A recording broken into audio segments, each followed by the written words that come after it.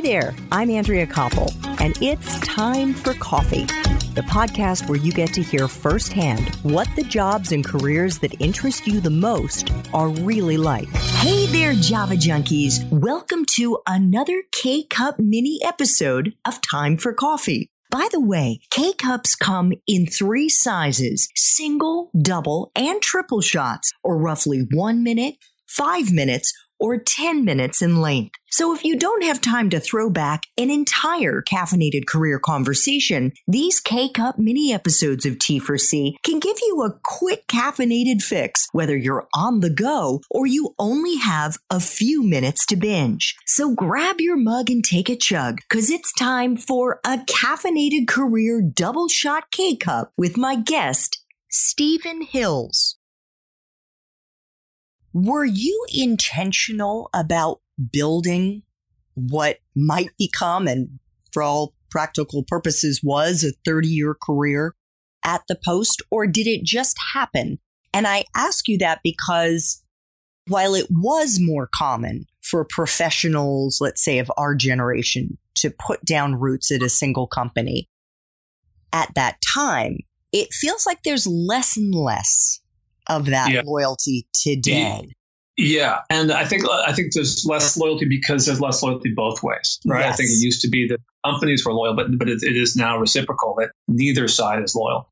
Interestingly, at my, I think, 15th reunion or something like that, the business school, talked to this one buddy of mine, still a great buddy of mine, and we were the only 2 people still at the same company we've gone to from business school. So it was, even in my day, it was a great rarity. So I think I did not build it with great intentionality, but I'll describe it this way, that I was intentional about certain things. I decided I want a culture where things were valued that I valued, and where integrity, where the long-term, where work-life balance, where, quality, high quality, ambition, all those things were all valued. And those aren't sort of conflicting. They were all valued. And so I came to a place where that was valued. So that was good. And then I wanted to learn. And by wanting to learn at the ground floor, that was also valued greatly by the people in charge. They didn't like to have people come in, parachute in, fancy people with all, this fancy knowledge and just coming in from the top. They like people who are willing to roll up their sleeves. So I think by virtue of choosing that kind of environment and then deciding to go into the ground floor, I certainly was intentional there. But then I had great mentors. And that's a key thing for anybody, who then helped me become more intentional about my career. They said, well, here's the advantage of this or that. If you do this, this is good. This would be helpful. And I had people who really helped me. I became much more intentional. I got married. I had kids. And I started to become more intentional about my career. And I started to think more about career strategy and more how to sort of balance, what I give to the company, but also making sure, what am I getting back from the company. So I think I had really good help along the way that made all the difference.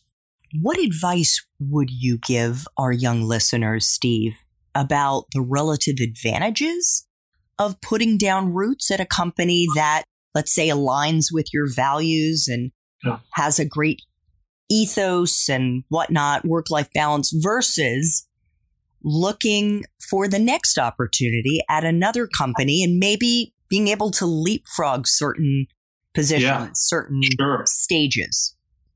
Yeah, I think there's no right answer here, for sure. I mean, there are lots of different ways to do things. I came close to leaving many times and of staying. And so I'd say this. I'd say that first off, that finding the right kind of cultural fit is going to be very important. And I used to say, we don't handcuff anybody to the desk. People say, I don't want to come to the Post. I don't want to be here 20 years, because a lot of people were there. I was like, people are actually making choices to stay.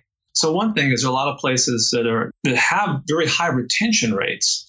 And I think that's a really good thing. So then you can potentially, growth hides all sins. So if you're in a growing company, then you can find that you can actually get the best of both worlds, which is you get new experiences, new knowledge, you can move quickly, and you have a track record. You have people around you who know you.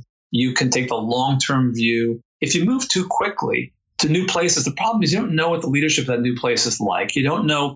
Maybe there's a new manager that doesn't know you, and then you have a bad quarter or two and they say you're no good. And so, you can have things like that happen.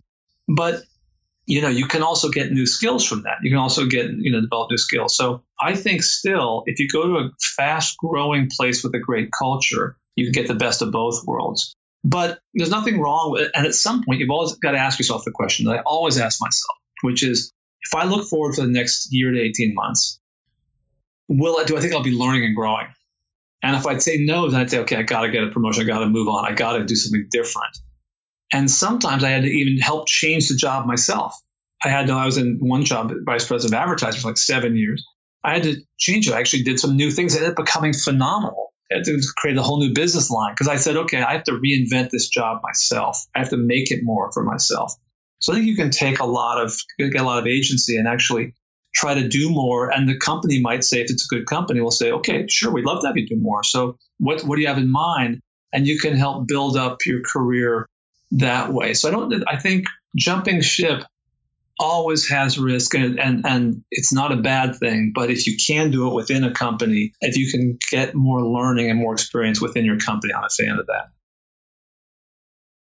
Thanks for tuning in to this K-Cup mini episode of Time for Coffee. If you want to listen to our entire caffeinated career conversation, please check out the show notes for this episode. Thanks so much for listening to Time for Coffee, where the professionals in the jobs that most interest you always have time to grab coffee 24/7, no matter where you live. I have one quick favor to ask you. Remember to rate, review, and subscribe to Time for Coffee. Thanks so much.